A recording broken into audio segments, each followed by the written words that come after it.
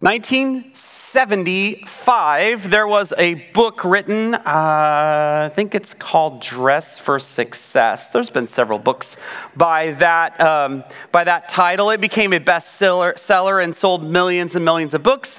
Its whole concept was you dress like your boss, and then everything will go well. You will be more successful, which that kind of makes sense, although I don't really dress like my earthly boss.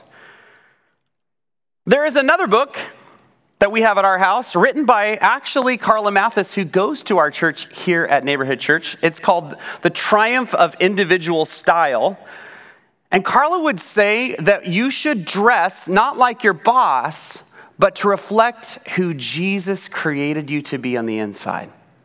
And if you don't know Carla, she is amazing. But whether you're dressing like your boss or dressing like God created you to be, and of course I'm a little bit partial to Carla as her friend, I believe that there is something about the uniform that says something. So we did street pastors for a number of years. It's still actually happening. It's just greatly diminished after COVID. But there is something about being in a uniform that changes people's the way that they respond to you. Have you ever noticed this? So you put a street pastor uniform on, and everybody apologizes for their bad language. They don't ever apologize until you wear a street pastor, right? And then all of a sudden, oh, sorry, pastor, sorry, pastor, sorry, pastor. But there's something about wearing a uniform or dressing a certain way that evokes certain behavior, a certain response. And I wonder, as we look at Colossians 3, what kind of uniform a Christian is supposed to wear. What are we supposed to portray about who God created us to be, as Carla would say? And how do we reflect our boss, Jesus, in that same way? All right, so we're going through the book of Colossians. If you're new, welcome. I'm Andrew. I'm the lead pastor here at Neighborhood Church. I neglected to tell you that earlier. And in this book, this is a little letter that has 4 chapters. It's in the New Testament. It's one of Paul's 13 letters to a church in a place called Colossae. And they're the Colossians. They're the people who live in Colossae. So as we're going through this book, we've gone through the first 2 chapters, which are all about what we believe about ourselves, what we are to believe about God and the world. We can call this doctrine. But then these last 2 chapters, 3 and 4, are where the rubber meets the road, where we got to figure out, okay, how do we actually live based on what we're supposed to believe about ourselves, about God, and about what's happening in the world. So in our passage now, Chris Thresher-Wheatley did a great job talking about the things that we're supposed to take off, this list of things that aren't becoming of a Jesus follower. But if you we just finished the book with Chris, we would be naked people without anything on. And so let's figure out what kind of clothes we wear. And this is the analogy that Paul is using to put on certain clothes. This passage starts with verse 12, starts with the word therefore. Whenever you're reading the Bible, if you see the word therefore, you should look to see what it's there for. We call it context, that you would see what comes before that, because therefore is kind of one of those bridge kind of words that says, since these things are true, then this. If P, then Q. Therefore, as God's chosen people, holy and dearly loved, clothe yourself with compassion, kindness, humility, gentleness, and patience. These 5 garments we're supposed to put on. So let's start going through some of these words. We're really going to focus on these 5 virtues or garments. And then I'm just going to admit, we'll kind of roll through the rest of the passage kind of quickly. So put your seatbelts on. Here we go. By the way, why is therefore? Therefore is all about the passage that comes before, the fact that we're supposed to not act like these certain things. As Christians, this isn't reflecting our Savior, our boss, or the person that we are created to be. But who are we created to be? We're created to be God's chosen people. Let's start with chosen, first of all. I was always the last picked on every single sports team in elementary school. Why? I was hopelessly vertically challenged. And everybody thought if you were tall, you were better at whatever it was. Now, that's true for basketball and some other things, but somehow I was chosen last. Work through that, I promise. There is something about being chosen that is so precious and powerful. Oftentimes people look at chosen and they go, well, what about the people that aren't chosen? Oh no, it's about you. You're chosen. This is about the love of God. It's not about who wasn't chosen. That's a different conversation about election for a different day. But we're chosen people. How do we know this? Ephesians 1, for he chose us in him, in Jesus, before the creation of the world to be holy and blameless in his sight. We're chosen for great things. We're chosen to live a certain way. We're chosen to reflect our Savior Jesus in heaven. A long time ago, not like last week. Jesus says this in John 15, you did not choose me, but I chose you and I appointed you so that you might go and bear fruit. Once again, I'm not just choosing you because, I don't know, you're beautiful to look at. I'm choosing I'm choosing you so that you'll reflect the kingdom. Because if you've seen me, you've seen the Father. We're supposed to reflect the kingdom. We're supposed to have that family resemblance. We're supposed to reflect the Father. So we're chosen people. We're also holy and dearly loved. Holy actually means saints. Why? Because since Jesus died for us and we have chosen, this word, I knew I was going to struggle this morning. Since we have chosen to give our lives to Jesus and surrender to him, the Holy Spirit lives inside us. We are called holy ones. Why? Because it's done in heaven that we are holy, that Christ's righteousness, all of his goodness is given to us. Therefore, we already are holy ones. And the rest of this life is a process of trying to learn how to live that out, to look more and more like Jesus every day. And that's the Holy Spirit's working in us. But we're already called holy ones.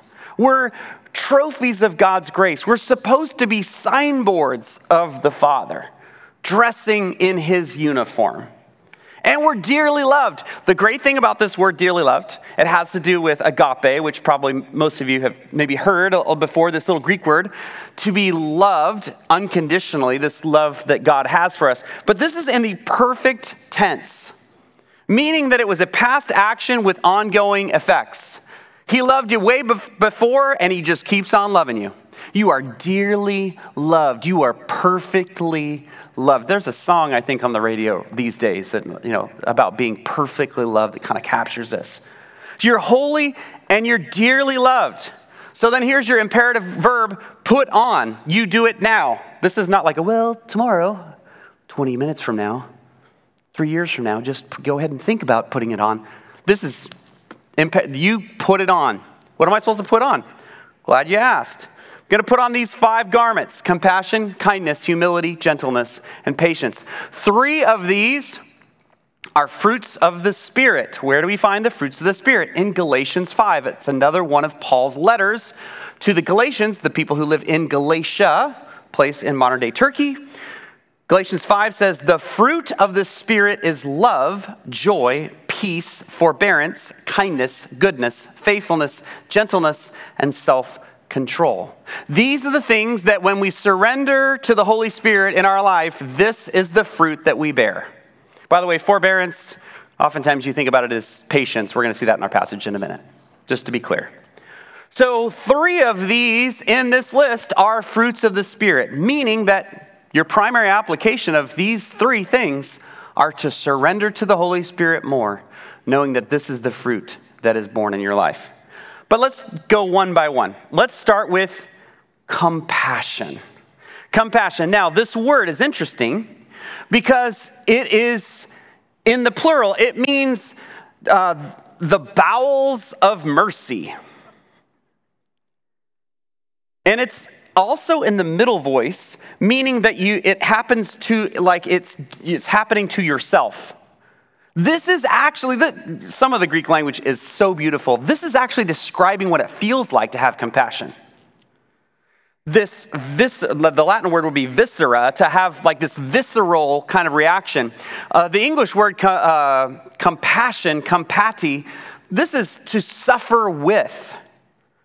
So this inner parts, you're suffering with someone else. You have this gut feeling, if you will. It's gut-wrenching. It's breaking my heart. These are all words that we use for this same thing, right? This is common in our language. Listen to your gut. You've got butterflies in your stomach. I'm melancholy. By the way, melancholy means black bile. Right? So it's not like the idea of your guts are completely foreign to us. And we don't think about compassion as being a gut feeling. But Jesus in Matthew 9:36, when he saw the crowds, he had compassion on them because they were harassed and helpless like sheep without a shepherd. Love this quote. Compassion means entering the suffering of another in order to lead the way out. This is a Christian author. So when I think about compassion, I think about my friend, Brene Brown. We're not friends, but I'd like to be someday. She says this: empathy is the skill or ability to tap into your own experiences in order to connect with an experience someone else is relating to us. Compassion is the willingness to be open to this process. Empathy fuels connection, but pity or sympathy actually drives disconnection. So this is not about pitying someone. This is about empathy. Empathy is communicating that incredibly healing message of you're not alone. Suffering with, coming alongside. We're called to put on this kind of response to suffering in the world, that we wouldn't just say, oh, it's too bad for them, but we would be moved. I know just watching the news in the past month or so, that images have moved me. And I don't know who it hasn't moved, but that sense of, oh God, you've got to come through. And for me, compassion moves me to pray. Oh God, we need you. Why? Because I don't know that I can do much in the Middle East, but I can pray, and that is where I do my best work. So how do we do this? Well, just a couple ideas for you, and they are just ideas for me. First of all, forgive. Why? Because it's impossible to have compassion when you're carrying resentment, says my friend Brene Brown. It's impossible to have compassion when you're carrying resentment.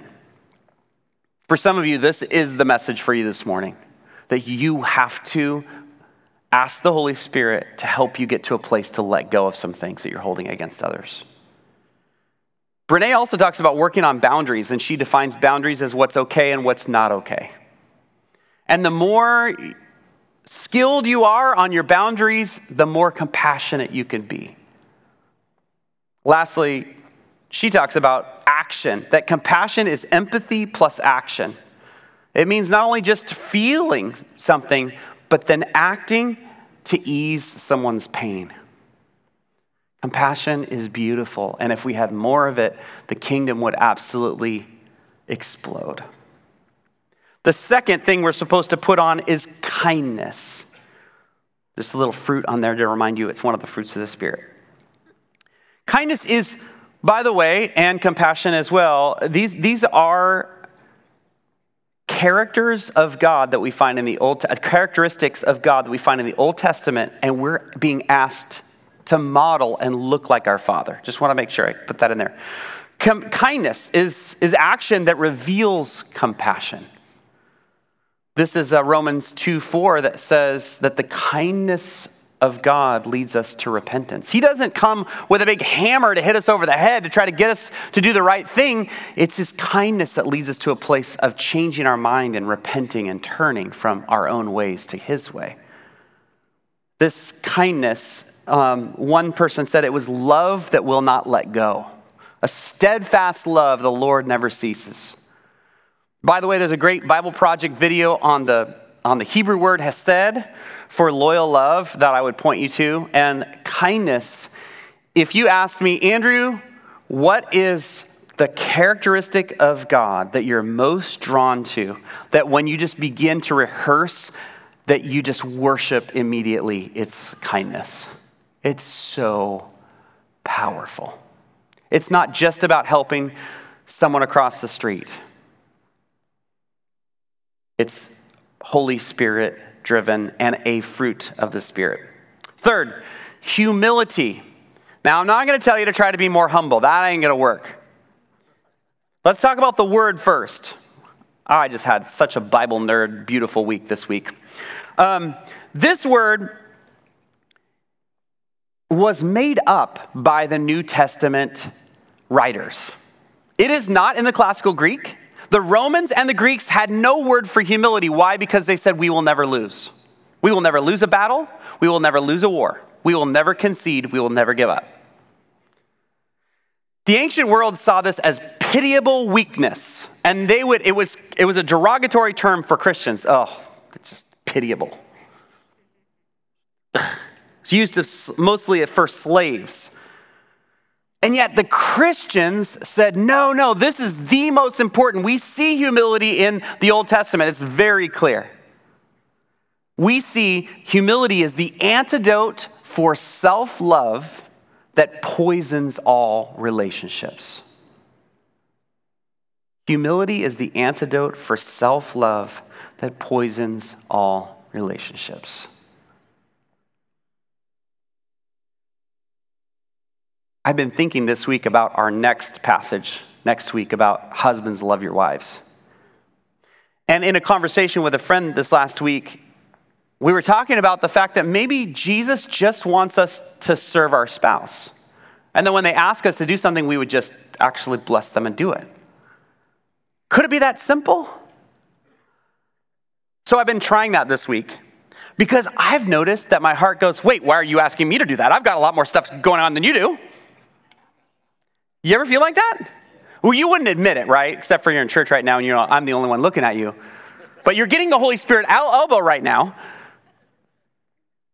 And I'm realizing, how many times do I miss opportunities to love my wife because I'm trying to defend the fact that I've got too much to do? Just iron the darn shirt, Andrew. Just go take out the trash, Andrew. Just serve. Why? Because that's what humility looks like. And it's not about working on humility. It's really about moving toward love. Well, one of the many things I read this week, true humility is not putting ourselves down, but rather lifting up others. And as we go through life exalting Christ and others, then genuine humility will be inevitable.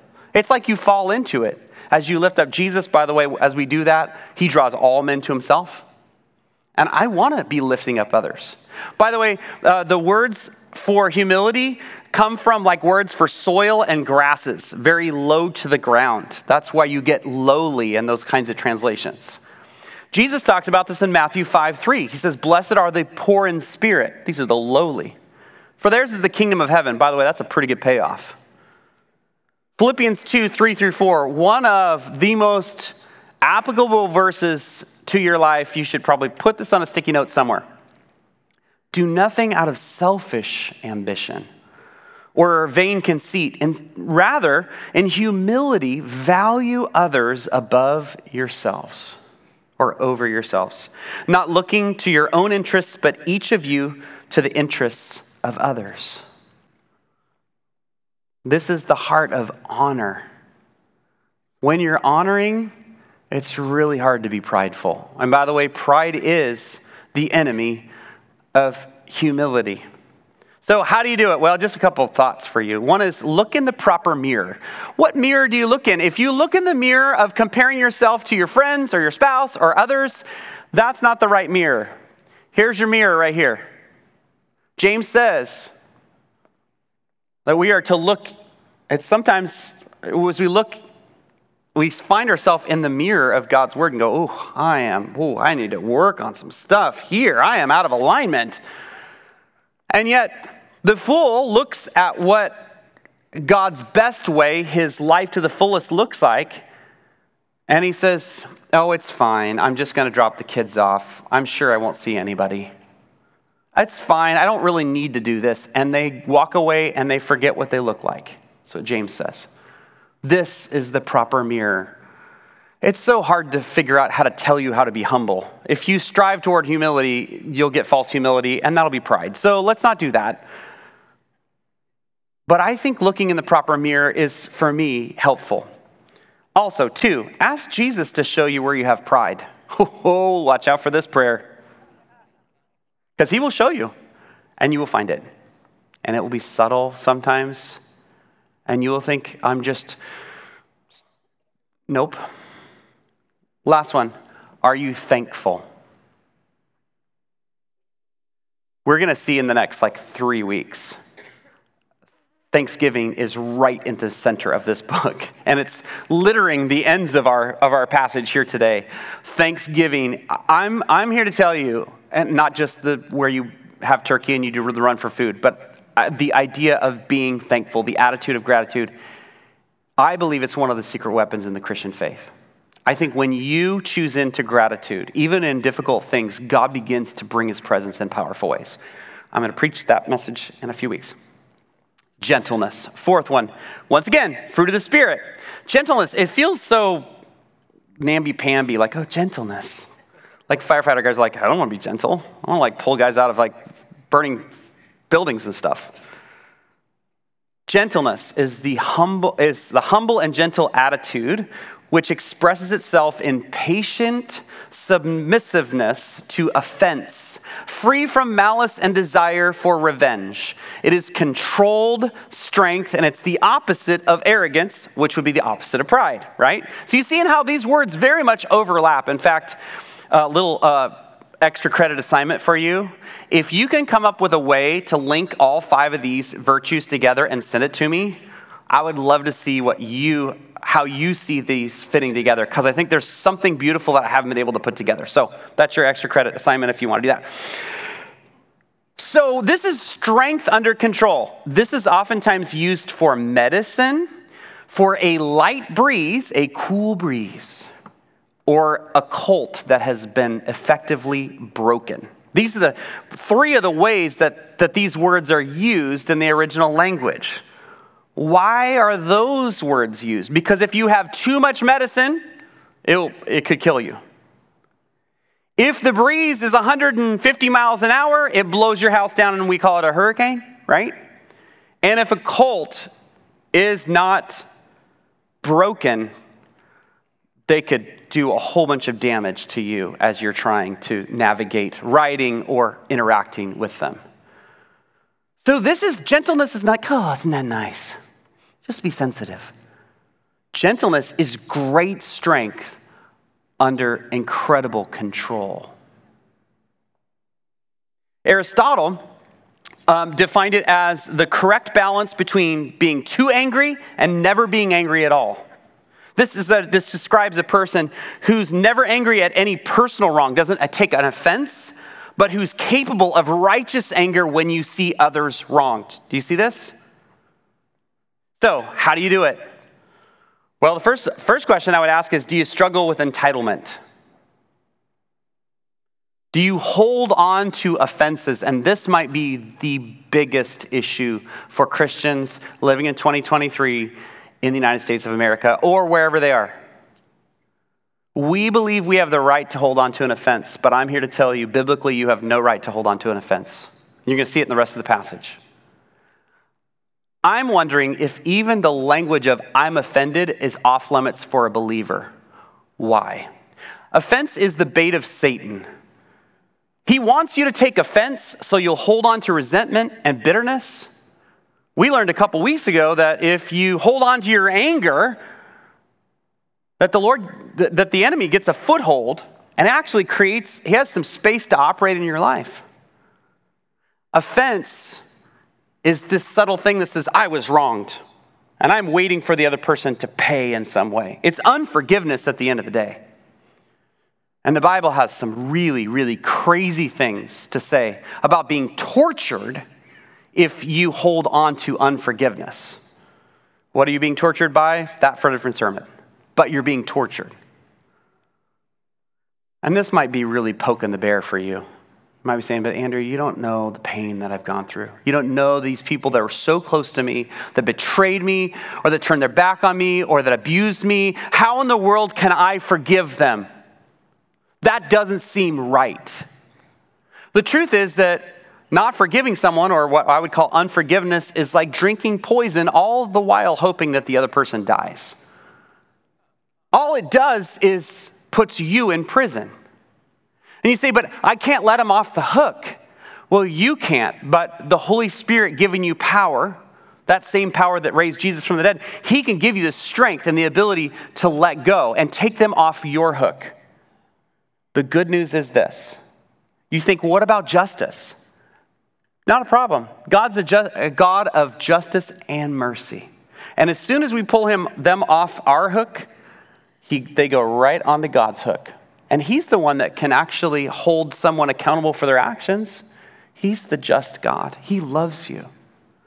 Does that mean that I hope that they'll pay and that God gets them? No, I want to pray mercy and grace on them. But as soon as I release that, there is a freedom. I'm here to say that in my life, there have been a few times where I have been severely wronged. And at least on one occasion, when I just chose to take that person off the hook and give them to Jesus, I felt like 1,000 pounds were released off my shoulders. Did the other person know that I had done that? No.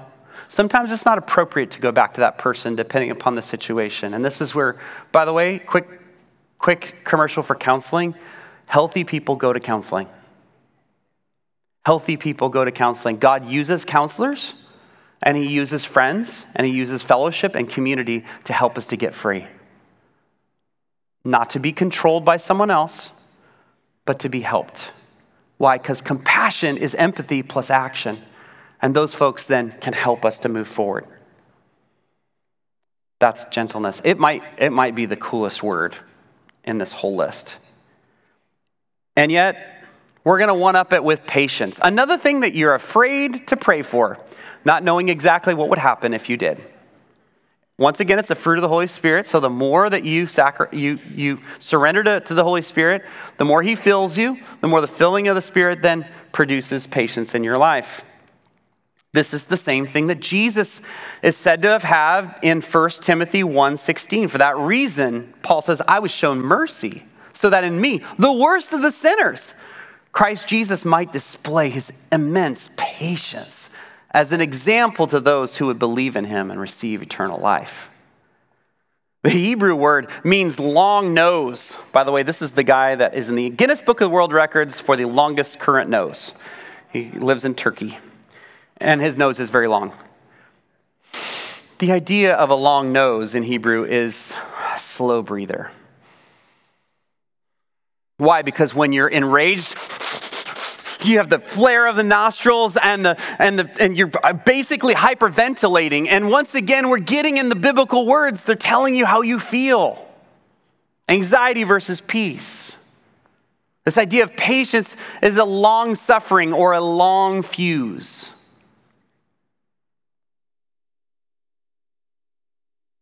In the 300s, John Chrysostom said this: patience is the spirit which has the power to take revenge, but never does so. I think about my 3 dogs. This is Missy, Molly, and Poppy. Missy is the bigger dog, and she's blonde, and Poppy is the little white dog, and she's the puppy. Poppy is incessant. Poppy wants Missy, this bigger dog, to love her, and so she just follows her around all the time and chews on Missy's face. And Missy just bears it. She's just so long-suffering. She could get Poppy's head in her mouth and probably chew it up. But there is this patience that this dog has for this little dog, which is remarkable. It says, I'm not willing to take revenge, even though you're bugging me right now. Oftentimes, as you study this word, this has to do with those who are foolish and have wronged you, and specifically, the things that they have not done that you're disappointed with. The things that they haven't done. He didn't notice me when I came in the room. She didn't buy my lunch. Whatever the thing is, right? And choosing not to be offended, but actually keep your love and your grace towards someone else. Colossians 1, just going back in our book, oftentimes it's helpful to see the context within that letter. Paul's actually praying. He says, I'm praying that you'd be strengthened with all power according to his glorious might, so that you would have two things, endurance and patience. Fortitude and patience. Fortitude, Paul's praying that no situation, praying that there's no situation that can defeat you. And then the other word, patience, is praying that there were no person and their behavior that would defeat you. So this word specifically is really about people and being patient in your relationships. So how do you do this? Well, I would say purposefully slow yourself down. This is where John Mark Comer's book, The Ruthless Elimination of Hurry, is one of the greatest gifts that I've had in this area. So I'd encourage you to read that book. It's wonderful about pace and rhythms. Maybe you need to be a slow breather. The staff gives me a hard time, especially Amy, because she's in the office next door to me, because I'll be in there. She says, hey, what are you doing? You Lamaze breathing? What's going on in there? I'm just breathing in the grace of God. I'm just choosing to literally physically slow breathe so that I can remember that this is the long fuse that God wants me to be. And then lastly, just an idea from me, and that is, before you make a judgment about something, ask a follow-up question. Hey, tell me, what do you really mean by that? Can we just go back to something you said a few minutes ago? Trying to avoid offense. So these are the 5. And then he goes on to say, by the way, there's a few other things. You got to bear with one another and forgive each other. These are present participles. And it means you've always got to be bearing with others and forgiving each other. And if you've got a grievance, you got a complaint against someone, forgive because you were forgiven by God. I read a story about Queen Elizabeth I. She lived in the 1500s. She had a favorite courtier, and this courtier, who was I think he was the Earl of Essex, she gave him a ring and said, if you ever get in trouble, just have this ring sent to me, and you will get an audience with me, and I'll make sure that you're okay. Well, the time came when he was in big trouble. He was being accused of treason and some other things, conspiracy. And so he gave his ring to another minor noble person, this woman, to say, please get this to Queen Elizabeth. Well, she failed to do so, and this man was executed. Years later, true story, she's on her deathbed, and she says, she sends word to Queen Elizabeth, hey, I need to see you before I die. I've got to get something off my conscience. I need some forgiveness. And so Queen Elizabeth goes and sees this Countess of Nottingham. And it's in her last moments, she asks for Elizabeth's forgiveness because she said, this is the ring that I never gave to you. I was supposed to bring it to you. Will you please forgive me? And as soon as Elizabeth saw the ring, she went livid with rage, and she seized the dying countess in her bed and shook her until her teeth rattled. God may forgive you, she screamed. God may forgive you, madam, but I never shall. Whew. Whoa, Elizabeth. That was a lot right there. And you think, oh, come on, Elizabeth, let it go. But oftentimes we don't let it go for much less reasons. Verse 14, and over all these virtues put on love, which binds them all together in perfect unity. It is the piece of the outfit that pulls it all together, whether it's a belt or a coat or whatever you imagine this to be. I love D.L. Moody. He says, joy is love exalted. Peace is love in response. Long-suffering or patience is love enduring. Gentleness is love in society. Goodness is love in action. Faith is love on the battlefield. Meekness is love through tough situations. And temperance or self-control is love in training. Beautifully said. It's a little... It goes back a ways. But do you get the idea? You can see love in all of these attributes, in all of the fruit of the Spirit. And then let the peace, another one of the fruits of the Spirit, of Christ rule in your hearts. This word rule is to umpire. It was used for those who were officiating the Olympic Games, and they would make sure that you didn't go outside the lines or else you would be disqualified. You would not be pushed out of your country. You wouldn't lose your citizenship, but you would not receive the prize. Here's Paul saying, let the peace of Jesus be the umpire in all the things that are going on in your life. And this is actually in contrast to what we see in chapter 2, verse 18, which talks about these opponents or these people that are trying to put all these rules together, saying you got to do all these rules, very much religious kind of rules. And the same word is used there. Don't let these guys be the umpire and tell you what's right and wrong and what you can and can't do. Let the peace of Jesus then rule in our hearts. And since we're part of one body, since we're connected to one another, we're called to peace. So individually we're called to peace. Collectively we're called to peace. And be thankful. There's our thanksgiving.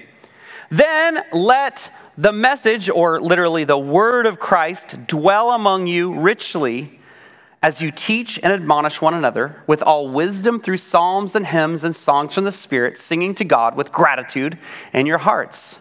So there is this thought of, yes, be filled with the Holy Spirit. We see that in Ephesians 5, verse 18.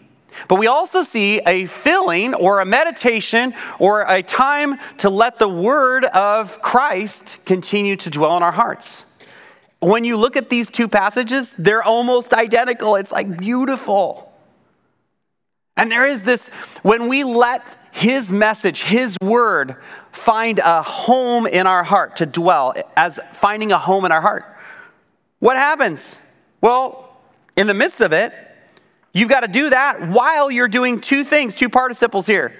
Teaching and admonishing. Teaching is showing someone how to do something. Admonishing is warning them, hey, don't do this. Watch out for this.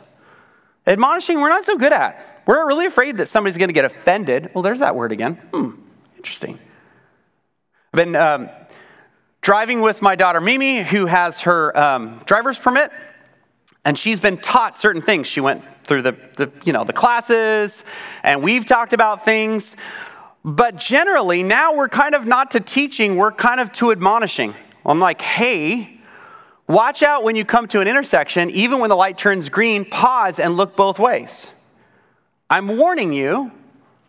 I've known people that have jumped out and their car has been hit by a person running a red light. By the way, I was almost hit 3 times this way last week. Crazy. You got to pray before you get in your car, right? But I'm admonishing my daughter, hey, I'm warning you, this is something that's helpful. So she goes out with her driver person and she does this. And she says, what did you just do?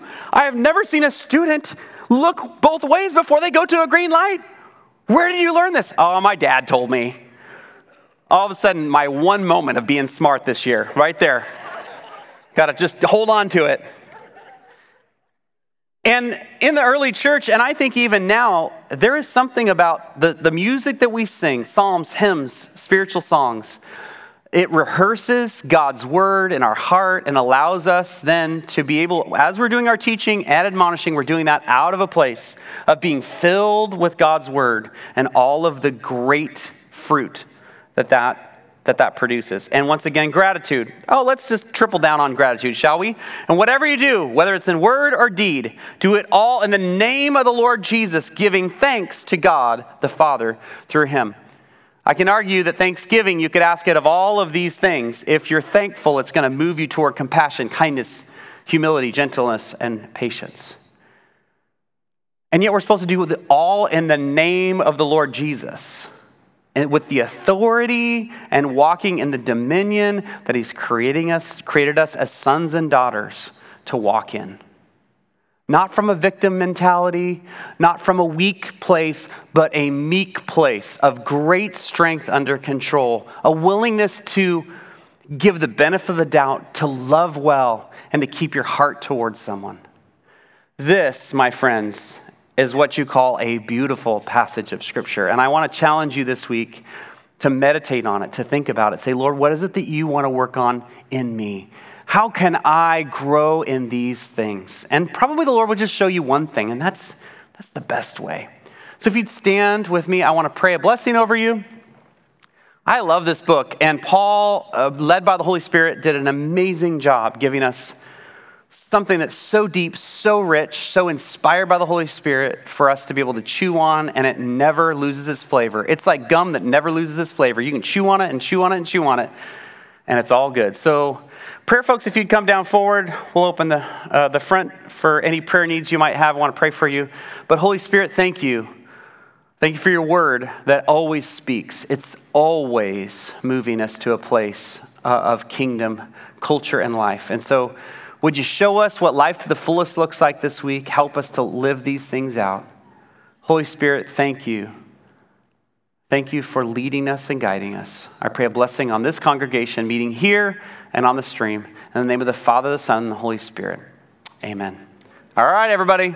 We'll see you next week.